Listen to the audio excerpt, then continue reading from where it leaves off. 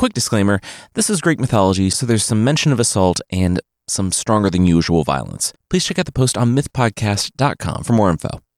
This week, on Myths and Legends, we're back in the backstories of the Olympians with Apollo. We'll see that there's no problem unbridled sociopathic rage can't make worse, and that if all your dates are running away from you and turning into trees, well, maybe take the hint.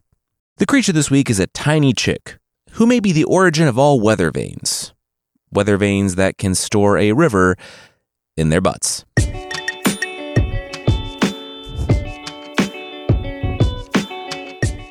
This is Myths and Legends, episode 338, The Oracle. This is a podcast where we tell stories from mythology and folklore. Some are incredibly popular stories you might think you know, but with surprising origins. Others are stories that might be new to you, but are definitely worth a listen. We're back in what was supposed to be our monthly Greek myth episodes, but they're stretching me a bit as a writer. It's a challenge, but it's a fun one. So sorry this one is a little late. We're going over the history of the Olympians, and we've done Hermes, Hephaestus, Aphrodite, and now we're getting to something of a heavy hitter, Apollo. Apollo is the son of Leto, a daughter of a Titan, and like many Olympians, he's a son of Zeus. We'll jump in, not with either of those, but with Hera, making a deal with a talking snake, because that always goes well.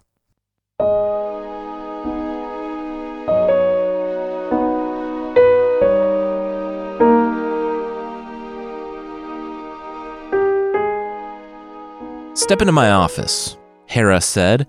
Sorry, Slither, because you're a giant snake. Serpent, ma'am, Python hissed.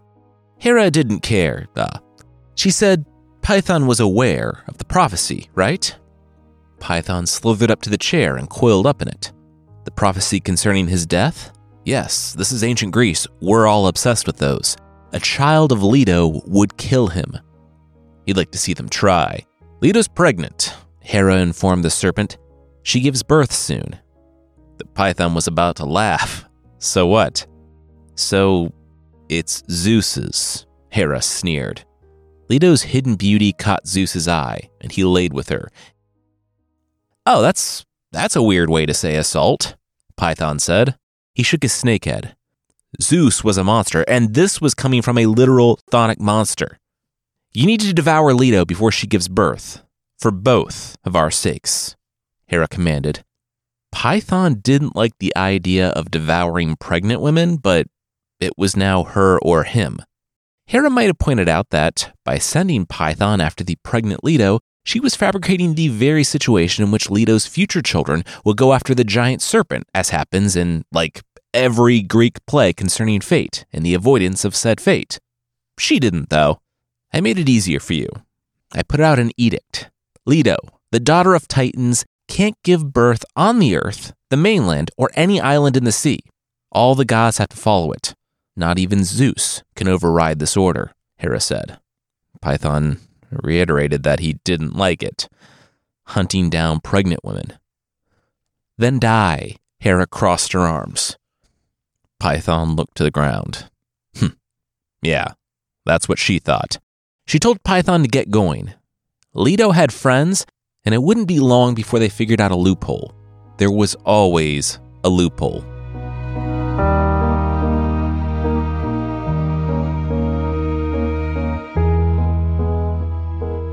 Leto couldn't weep. She couldn't scream. She had been in labor for 9 days. She was experiencing the absolute worst pain imaginable, but it wouldn't end. She had heard the decree. She couldn't give birth on Earth or on an island. She didn't know what she did to deserve this. She hadn't wanted Zeus to, but it happened. And now Hera was after her? She was the one who made that decree. Leto couldn't cry out, though, because it was always nearby, slithering, stalking, waiting. She didn't know why the Python was always trying to destroy her, but she knew it had something to do with Hera. Blub, blub, blub, blub, blub. Leto! Leto! Triton called out as he emerged from the water and immediately flopped over. Whoops, forgot I don't have legs. Can't breathe air. Triton, the son of Poseidon and Amphitrite, the sea queen, rose up on his little flippies. Triton waved again. Leto! Leto, wincing, shook her head and drug her fingers across her neck. Do I have something in my beard? Triton brushed his own neck. He squinted at something else that rose from the grass, not 100 meters from Leto. Triton gulped another breath. Hey you, giant snake guy. Can you tell Leto we found a loophole so that she can give birth? She's just sitting there on that tuft of grass by the shore. Oh, never mind. You don't have to worry about it. She's running to me now. Triton was impressed by how fast Leto could move in active labor. Not so surprised by how fast the snake could move, though curious as to why he was coming to greet Triton.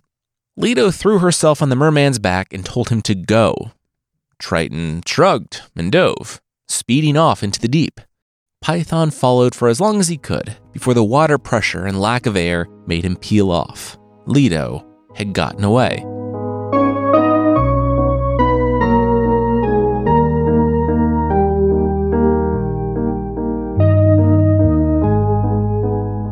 It's a water dome, Triton explained.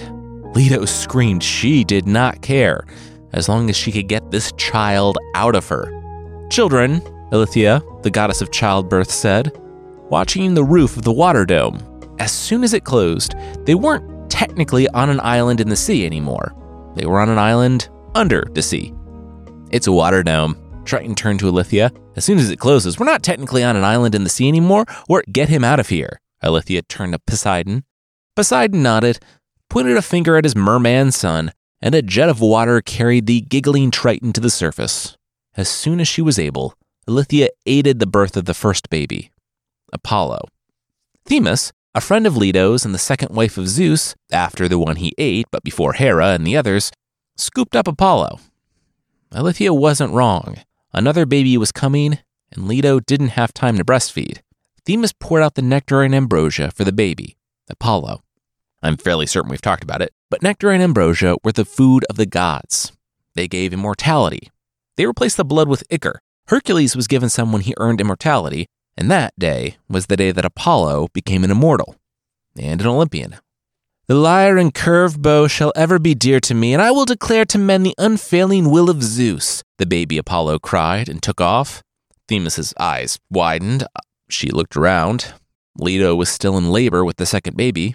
Ilithia was helping her. Poseidon was maintaining the water dome. No one saw. Good. She stole off after the baby. 4 days later, Themis returned from another search. She knocked on the door of Leto's home on the island of Delos. After the babies were born, Poseidon allowed the island to rise from the sea and become the new home of the goddess and her kids. Or it would have been if they could find Apollo. A rainbow light engulfed the world outside. Themis looked at Leto as Iris, the messenger of the gods, let herself in. They found your child. Iris's face was grim. It was Python. Leto's hand went to her mouth. No. Yes, Iris said, then cocked her head. Wait, what did Leto think it was? She said that monster. He finished the job he started when I was pregnant.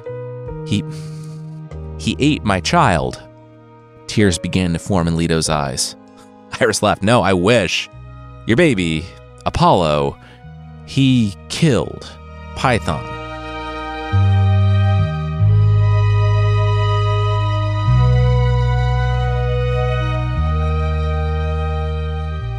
Zeus slammed the receiver to his phone down. This wasn't even hooked up. It was just a prop. He called to Athena. Bring him in.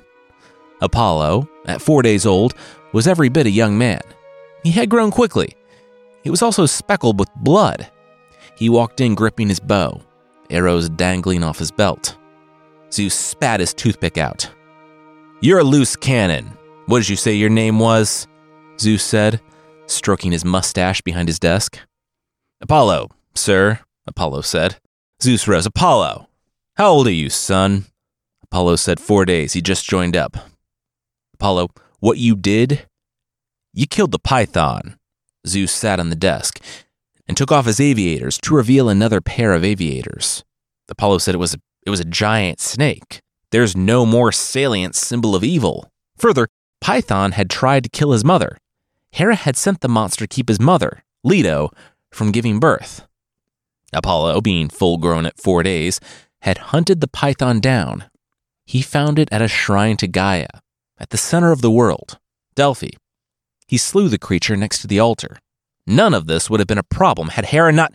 Zeus slammed his hand down on his wooden desk. Enough. He had paperwork for days now with this python thing, and Grandma Gaia was pounding down his door.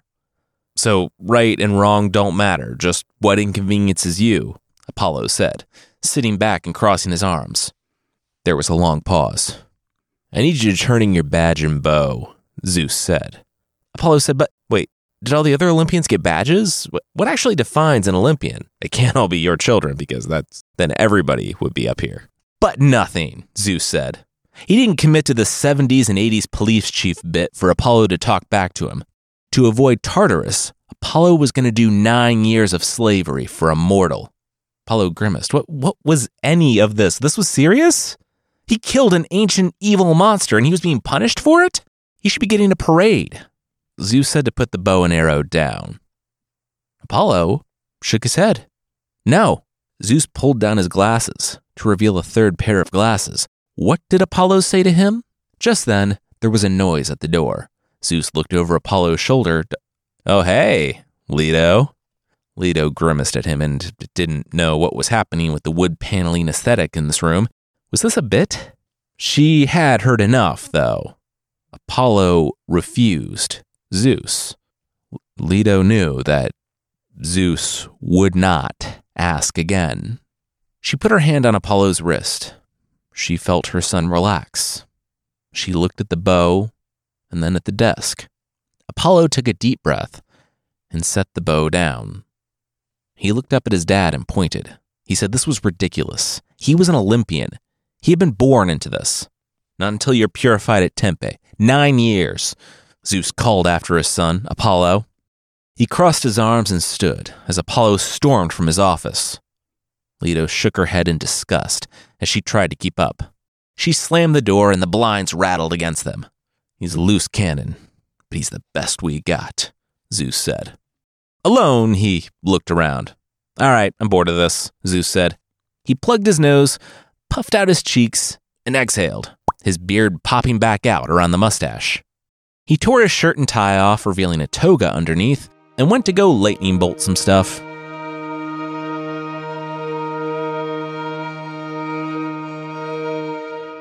We'll see Apollo go into exile, get an adorable centaur son, and meet a creepy little goat guy.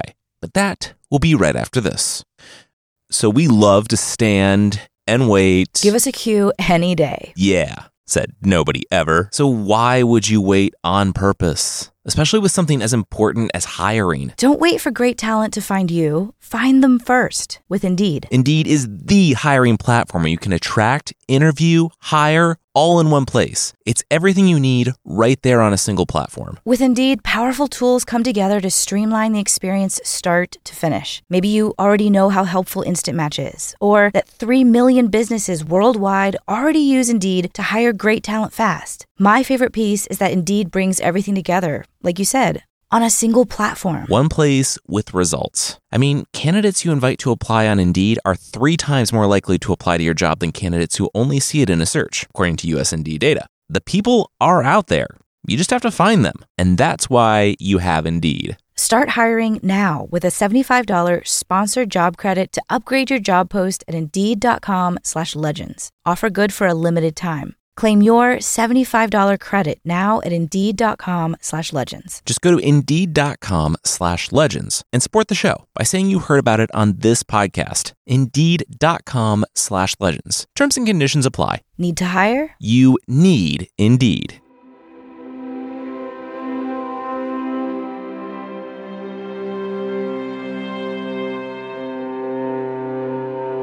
Hey, I think you're my brother?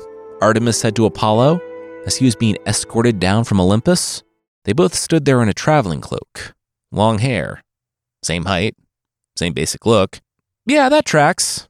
No bow, though. Weird, Artemis said, pointing to Apollo's empty hands. Apollo groaned, yeah, his dad took it for killing the python. Oh, that thing that was hunting Mom? Artemis said. Yeah, she didn't blame him. If Apollo didn't do it, she was on her way. Nice, Apollo nodded at his twin. "So, what are you up to now?" Artemis said. Apollo explained that, well, it turned out that he was maybe being a little enslaved. Before either of Zeus's goons could blink, Artemis knocked an arrow. Apollo smiled. He appreciated the enthusiasm. It was just 9 years, though. He was supposed to purify for killing the python. And real quickly, the rules of purification and what requires purification vary wildly throughout Greek mythology. But in general, if someone did something especially heinous, see Heracles killing his wife and children after being driven mad by Hera, they had to do something to remove the stain of that sin. It was only such a terrible crime because Python was the child of Gaia, Zeus's grandma, and, like we said in the previous scene, she demanded that Apollo be thrown into Tartarus. And Tartarus, if you didn't know, was the really bad underworld. It was the place gods, titans, and especially terrible mortals went to go be tortured forever. It's where the modern-day social media star Sisyphus is constantly pushing a rock up a hill because, I guess according to TikTok, he loves it so much because of how swole he's getting. I guess, though, I just had Zeus doing the irascible police chief trope, so probably should keep my mouth shut when it comes to questionable mythology takes. Anyway, aside from Sisyphus, I guess, no one wanted to be in Tartarus. Even at 4 days old, Apollo understood the severity of angering his great-grandma, but that didn't mean he had to like it. He didn't, but he was able to forget about all the other gods partying it up on Olympus, and getting up to all sorts of horrible things, and just focus on his penance. 9 years later, he was free. He told his human enslavers to enjoy mortality and took off. He had an appointment with someone, so something like this would never happen again, even though this would happen at least 2 more times. He traveled to the mountainous region of Arcadia. The god Pan is like Mr. Tumnus, if Mr. Tumnus was in Game of Thrones. He's a faun, half-human-ish, half-goat creature. Unlike Mr. Tumnus, though, his lower body fur doesn't remotely cover what it needs to cover. And in pretty much every image of him, he's very proud. Pan was the god of the wilds, shepherds, flocks, and the companion, wink, of the nymphs. Apollo had been learning from travelers during his time as a slave. He knew Pan, the half-goat-legged, half-human-ish creature, traveled these hills, playing his weird little flute and being pretty gross. I'm also connected with fertility and spring. Also, privacy is hard to come by in the ancient world, and people might have to resort to the forests for some alone time, which is another possible connection for all the, below-the-belt stuff. Pan shouted at him. Apollo said, cool. Also, hi, brother, I guess? He also heard Pan knew about prophecy? Pan said, yeah. You want to know how to do prophecy? Apollo was surprised that it was possibly this easy. Pan said, yeah, no big deal. He was the son of Zeus as well, so they were like half brothers. They were family. Apollo said, okay, wow. He had come prepared to, torture it out of the little half-goat guy. Oh, please don't, Pan said, and showed Apollo prophecy. I've looked up every place this was referenced, and yeah, it's weird that arguably Apollo's defining trait was one that he learned from this sleazy little goat bro. Maybe it's just that Apollo wasn't the first to have prophecy, but he was the one to put a good user experience with it, like either you can go hunt down this stinky, pantsless goat man in the forest to learn your future, or you can go to the oracle at Delphi and listen to the priestesses there. And that's just what Apollo did. He went to Delphi. And back in Delphi, where he had fought the Python, Apollo got to cleaning up some things. Python, thankfully, had the good manners to crawl off and die somewhere on the road, so Apollo didn't come back to him stinking the place up. And with word of his return, it wasn't long after that Artemis arrived at Delphi with a baby. Apollo said, congrats on the half-horse child. Did he need to get a stable for when his new nephew stayed over? Artemis said, what? No, this one wasn't hers. She had found him. She knew the mother, and she knew of the father. The mother was a nymph. The father was the titan Cronus, in the form of a horse. Artemis had found the little creature on the side of the road, abandoned. As far as she knew, he was the first and only one of his kind. A half-horse, half-human. Artemis took pity on him. And so did Apollo. While the siblings reconnected after Apollo's long time away, Artemis trained the little centaur in archery and hunting. Apollo, in his time, trained the little guy in music, medicine, and prophecy. It gave them some perspective on the lives of mortals, because they watched this baby grow up in what felt like an instant. When he was ready, they said goodbye to Chiron. Throughout this time, Artemis told Apollo what living on Olympus was like. It was mostly fun, though it definitely was not her scene. It was all luxury and banquets, and Artemis laughed. They were at dinner, a banquet for the gods, and Athena, the woman who's a lot like me but has her own city or whatever, she starts playing this flute, and Hera and Aphrodite are just cracking up. I don't get it, but then I look over and Athena's cheeks are all puffed out in a different color. How's that funny? Apollo asked. I know, right? It's a low bar for humor, Artemis continued. Anyway, I guess she went to the river and saw her reflection when she played, because she tossed the instrument away. They're still laughing at her about it, though. The Olympians are kind of horrible. So, what's next for you? Gonna be an oracle? Artemis asked her brother. Apollo said kind of. He was gonna speak through some women in this cave. He was really kind of still figuring out who he was, though. He just met the new kid, Hermes, and got this thing, a lyre? A fair bit of tortoise murder went into making it, but it sounded fantastic. As for what was next, he actually, after this conversation, he kind of knew. That story, it gave him a vision. There was a guy he had to go flay alive. Artemis smiled. Sounds great. Wait, what?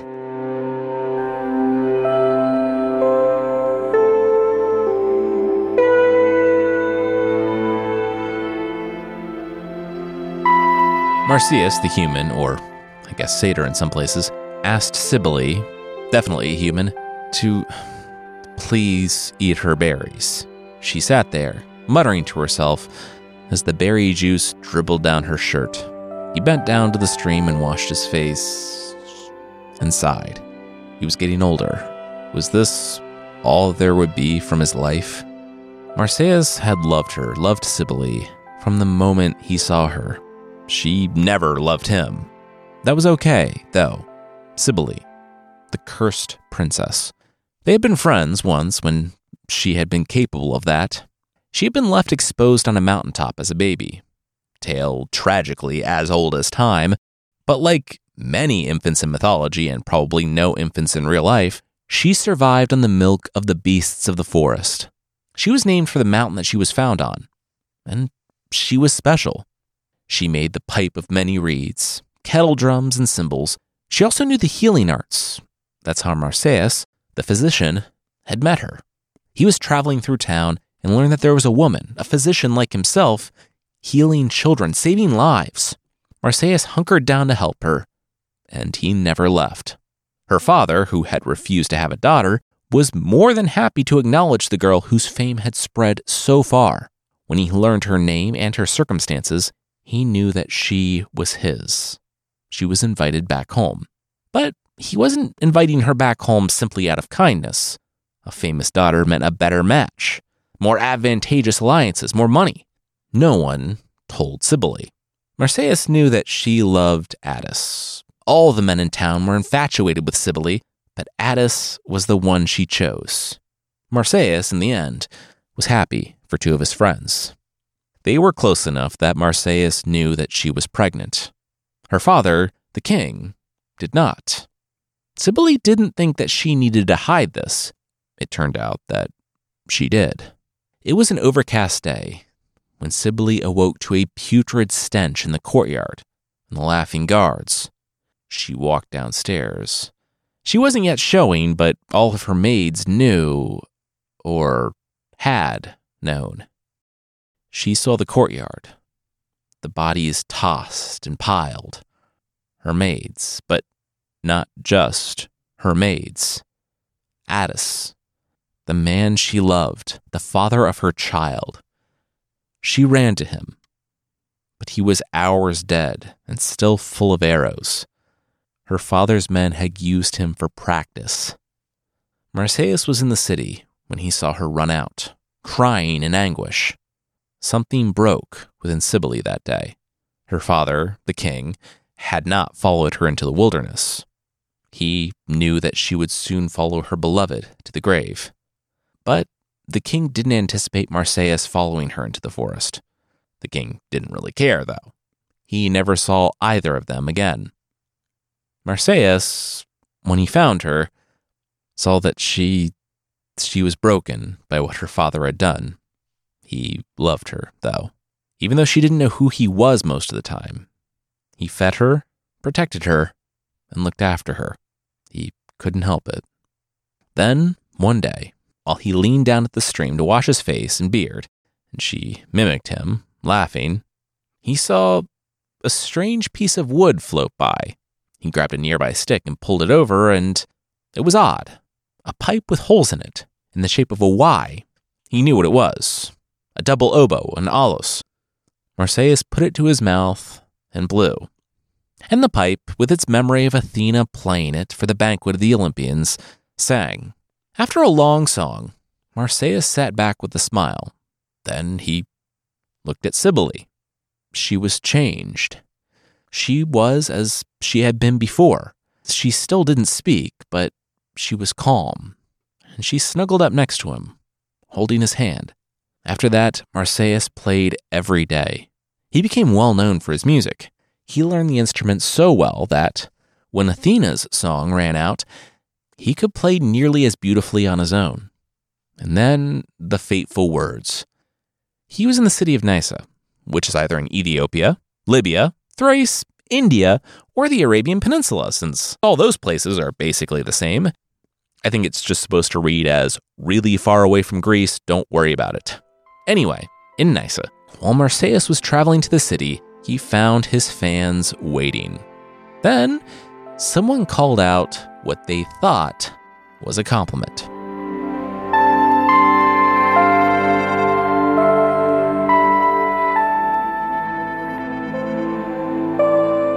We'll see what you should definitely not yell at a concert, but that will, once again, be right after this.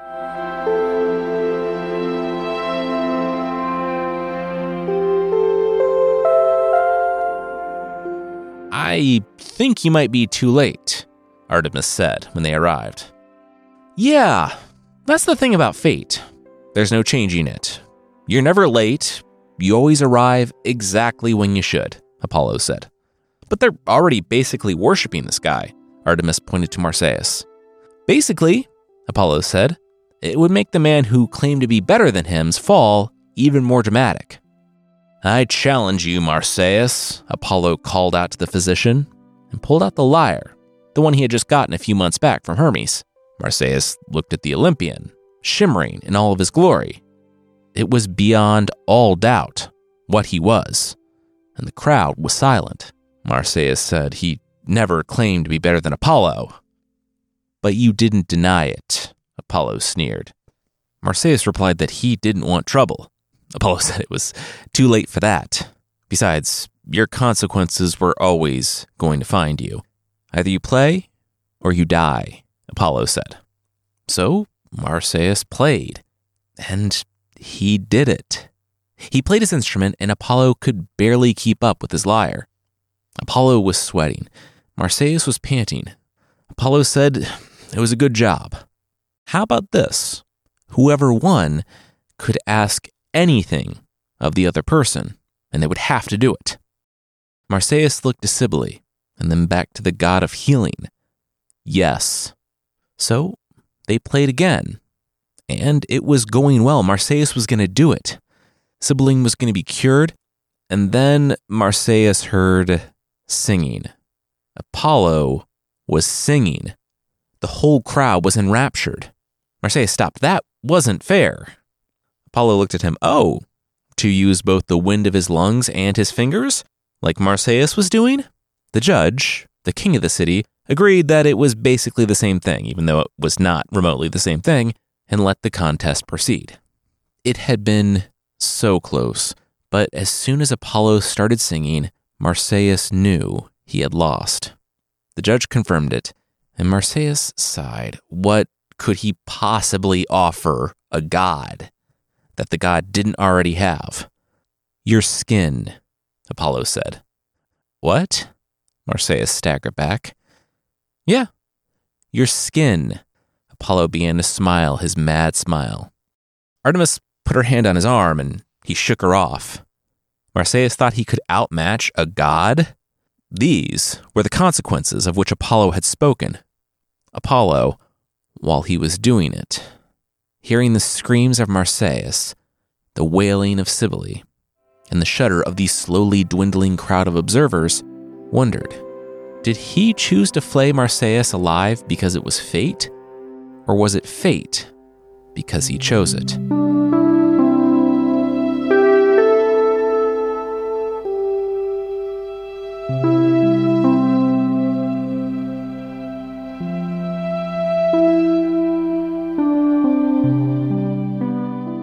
Hey, so good to see you again, Artemis said to her brother after he got out of prison. Again? What have you been up to? You look good. It had been a few years. Artemis had told her brother to stay out of it when Hera led the revolt on Olympus against Zeus. I don't know why I did it, Apollo had said at his trial. Artemis believed him. There were many good reasons for overthrowing Zeus. His treatment of their mother, his treatment of everyone's mother, his general terribleness, and with him gone, Apollo was only a couple of murdery steps away from the throne himself. But Apollo just acted, like he did with the Python or Marsyas or any of the other times. He felt strong feelings, didn't know how to handle them, and just acted. He was more like their father than either of them were comfortable admitting. She knew about Dryope. Dryope was a nymph, and she and her friends were known for frolicking and playing with the tortoises. Well, one day a new tortoise was there. Dryope scooped him up to greet him, and he became a venomous serpent, coiling around her wrists and scaring off her friends. No matter how far her friends ran that day, they could hear her screams echoing through the hills. There was Daphne, of 17th century statue fame. The unfortunate nymph had caught the eye of Apollo, and she ran. She was the daughter of the river Peneus in Thessaly. She was also a priestess of Gaia, and seeing an Olympian gaining on her, Daphne knew of nothing else she could do than to cry out for mercy. And she was granted mercy. She found that she couldn't run anymore because her feet took root. Apollo's arms wrapped around her, but her skin was no longer her skin. It was bark. She had been transformed into a laurel tree. Apollo tore some of her branches and leaves to make a wreath for himself. There was also Hyacinthus. He was a beautiful Spartan prince. He also had someone else vying for his affections, a poet, Thamyris. Apollo had learned his lesson from the Marsyas incident. Well, he had learned a lesson. Thamyris had said he surpassed even the muses in songs and verse. And Apollo, well, he told on the poet. The muses didn't even give Thamyris a chance, or the illusion of a chance as Apollo had done for Marsyas. A silent misery radiated from his house when the muses, in a moment, took his sight, his voice, and his ability to play the harp. Just like that, the field was clear. Except for the wind. Presumably, Apollo was using the teaching him how to throw a discus tact as an excuse to get close for Hyacinthus, and it backfired. Like, literally, the discus backfired. You see, Hyacinthus was so good looking, even the wind was jealous. Apollo showed him the right way to throw a discus, turned with a smile, and then watched as that same discus returned and obliterated most of that smile. Dead leaves weren't all that were driven from the west wind's unseen presence that day. Taking an "if I can't have him, no one can," Zephyrus killed Hyacinthus. It was about here that Apollo, racked with pain and grief, but wanting to deal with neither of those things, joined the ill-fated coup on Olympus. We've talked about it a number of times, and it'll possibly be a bigger plot point in Hera's episode, but nearly everyone turned against Zeus once, and almost had him. He was freed, though, and took terrible vengeance. Apollo and Poseidon's punishment was not actually all that bad, though. They were tasked, as part of their work release, to build up the walls of a city on the edge of the world, a city called Troy. Now I have a date. Apollo grinned at his sister. What? Yeah, I met her in Troy. She is amazing, Apollo said. Artemis said, okay, does she know you're going on a date? Apollo said yes, he had a whole special day planned, please. He had learned his lesson. He didn't want his dates turning into trees, at least not until after. Artemis grimaced. From what she knew of that wasn't a date. Apollo told her not to wait up. He was going to see Cassandra.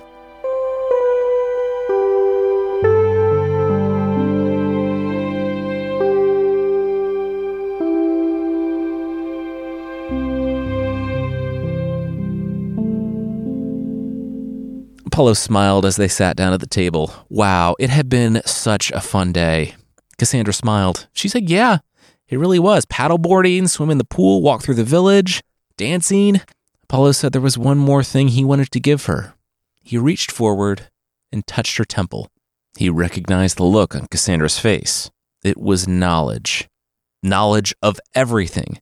The future, all possible futures, unfolding in her mind, constantly shifting. Some becoming real, others falling off into mere possibilities. She took a deep breath. Wow, it's amazing. I know. Apollo smirked as he reached for the envelope on the table with a key next to it. Cassandra's smile faded. Wait. Apollo and Cassandra. Apollo read, welcome to beautiful sunny Turkey.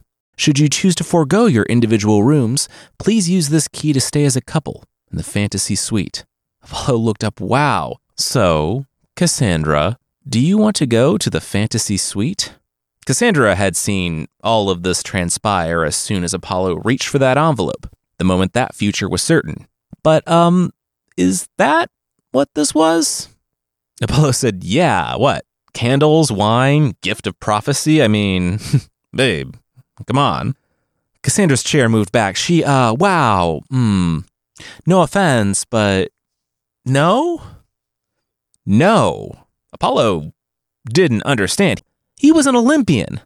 People didn't say no to Olympians. I mean, a lot of them did, but Cassandra cut him off. It was just, she liked him, but as a friend, you know? I gave you prophecy. She said, thank you, but I kind of hate it, though. Gesturing all around to the city of Troy surrounding her, did he know what was not just a possible outcome for the city, but a likely one? Yeah, it gets sacked and burned to the ground like every city ever in the future and past. Cass, babe, I don't get what's wrong here. It's one night. And the answer is no, Cassandra said. Apollo sneered. No one's going to believe you. Cassandra asked, what? Apollo said, yeah. Hope she enjoys being an ignored prophet of doom. Everyone will hear her prophecy, but no one will believe them. Ever. She's doomed to see the future, but never change it. Boom. Cassandra asked how does that even make sense? If she successfully, uncannily foretold the future, say 10 times in a row, if she was batting 1,000, to make a future baseball reference, which she understood because she could see that future, on the 11th, they still wouldn't believe her? That was ridiculous. Apollo could see that this curse really wasn't landing as well as it should.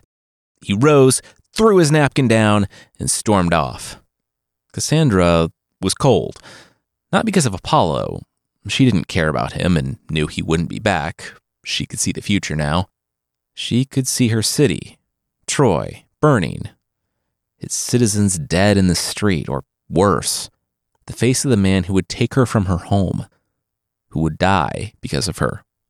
She rose from the table to go warn Priam, her father, or Hector, her brother. But somewhere, deep down, she feared she wouldn't be able to do anything. That Apollo's curse had been real.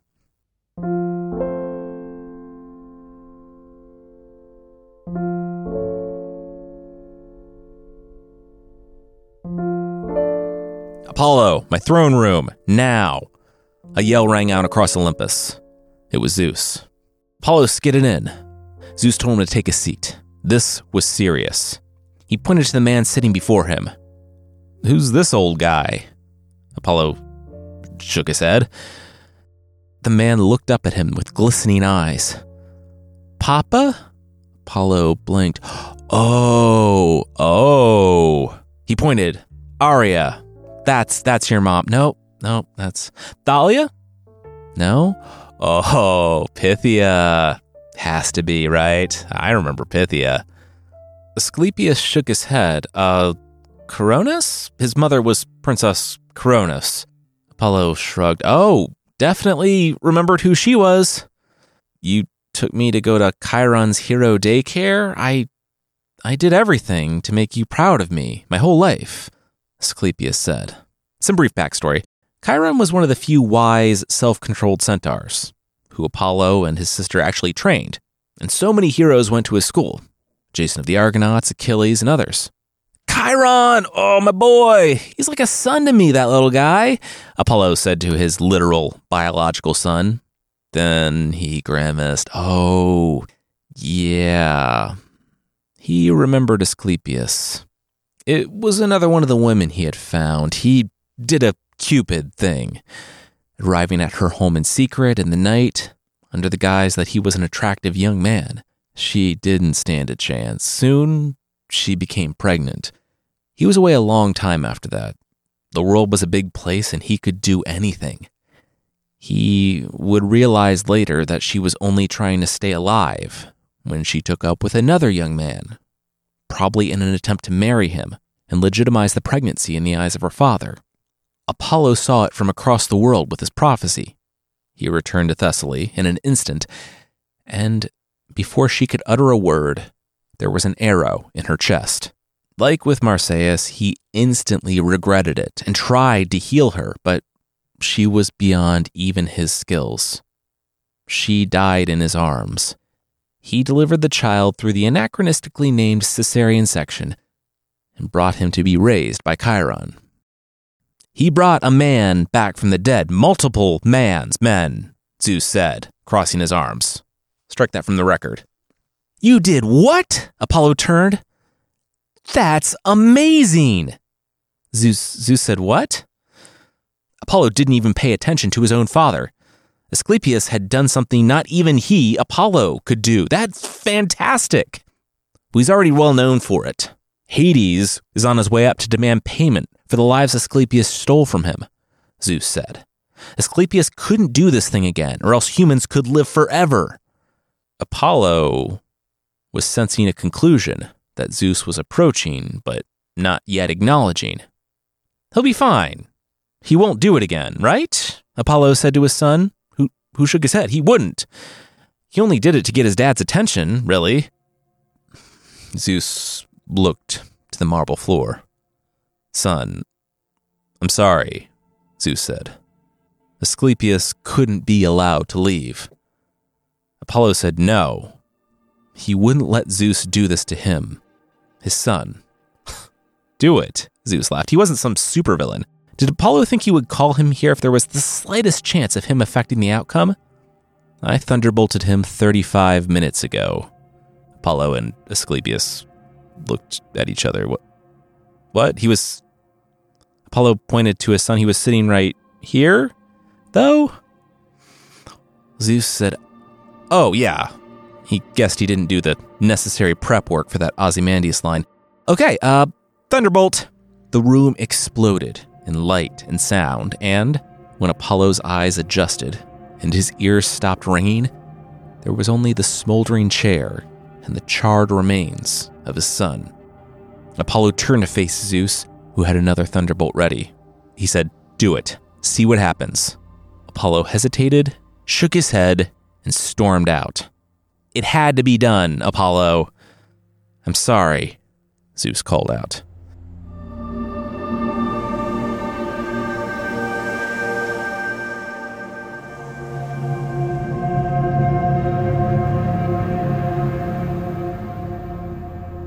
In retrospect, everyone should have seen the massacre of the Cyclopes coming.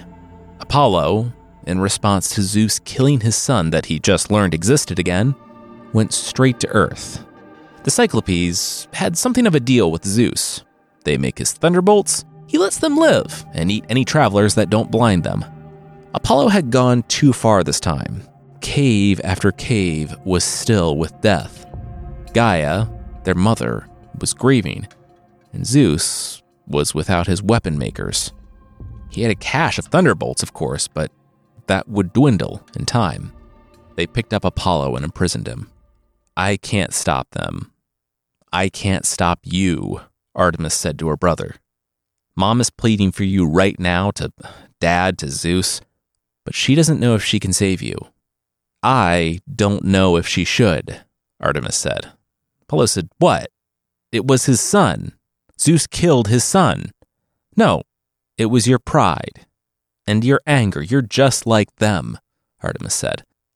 She said she hoped he was spared Tartarus, but the outcome was the same. The brother she thought she knew, he had gone away a long time ago, and he never came back, no matter how much she deceived herself. She gestured to Apollo. Whoever this was, she never wanted to see him again. Come on, Artemis, Apollo yelled after her. She turned and didn't look back. Zeus's guards didn't let him follow. Apollo was spared Tartarus, thanks to, once again, the pleading of his mother, Leto. He would serve, again, as a slave to a mortal. It was the third time in his life that he had done so. Leto told her son the same thing. This was the last time. At some point, protecting a monster made her complicit, and she hated Zeus. She wasn't going to raise another one. So Apollo went to work in the sheepfolds of King Medeus, showing that if she wasn't a Titan, she would have a promising career as a defense attorney. Leto had argued Zeus down from eternal torture to a year of hard labor. If Apollo wanted to, he could blink, and the year would be over, and he would be back out there, same as before. But he didn't want to. He realized that he did need to make a change, so he slowed down. He took in each day. He got to know the people working by his side, understanding that, for them, this wasn't a punishment. This was their everyday life.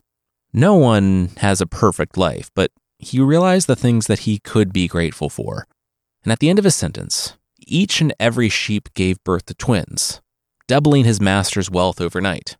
The master, realizing that he'd been blessed by the gods, rewarded the workers. Apollo apologized to his sister and his mother, and though I'd like to say he talked to those he had wronged, he probably didn't.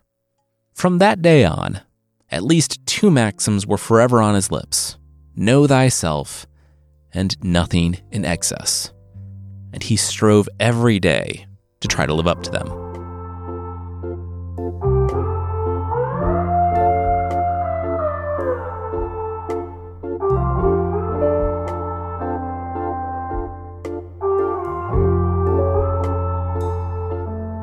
This, of course, is not the entire story of Apollo. Oddly enough, it's one that actually has an arc, with him being a rage-filled, thoughtless monster to adopting those sayings at the end. But the change still feels tacked on because I do wish there was justice for any of the people he wronged throughout the story. And, of course, no amount of change undoes what he did. Because, yeah, he did a lot of gross and terrible things. Unfortunately, save for Athena and maybe one or two others, it kind of only gets worse from here on out for the Olympians. Anyway, still figuring out the next months, and if Artemis gets her own episode. I love the character, but the backstory is a bit light. But if we can make Ares work in a few months, maybe we can figure out Artemis too. Next week, we're back to the Norse myths, and we follow a Viking named Viking who goes Viking with Vikings. It's a Viking tale, if you can't tell.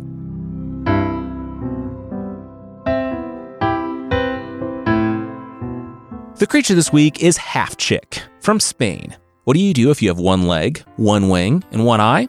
Well, you go talk to the king in Madrid. Little Half Chick was exactly that. Half a chick, cut right down the middle. Still, he wouldn't let that stop him.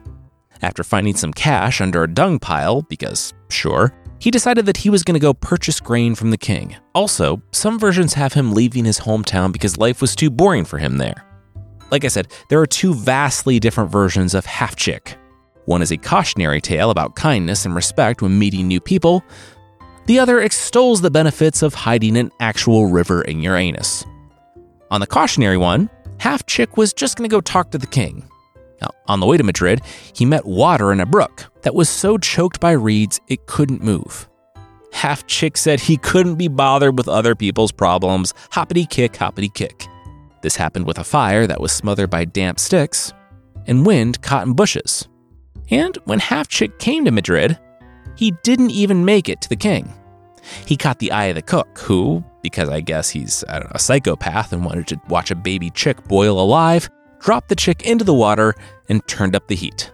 The chick begged the water and fire to save him, but since they were vindictive about him not helping them on the road, they made it hotter, and Half Chick was burned to a crisp. You know, what happens when you boil things. The cook tossed him out the window, and he was caught by the wind, who, instead of taking him to the ground, propped him up on a steeple. There, he would spin, pushed by the wind forever. This was, of course, the origin of the weather vane. The other version is as confusing as it is off-putting. Half Chick made friends with the river, and the river, the entirety of it, hid in the chicken's butt. Half Chick gained an audience with the king who, instead of trading for grain, put him out with the chickens in the field, hoping they'd kill him. He let a fox in. He put Half Chick in with the horses so they would kick him to death, so Half Chick let a wolf in.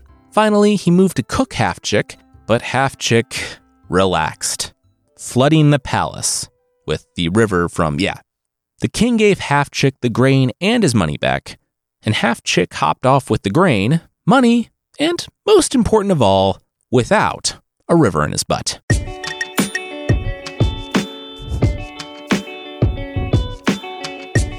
That's it for this time. Myths and Legends is by Jason and Carissa Weiser. Our theme song is by Broke for Free, and the Creature of the Week music is by Steve Combs.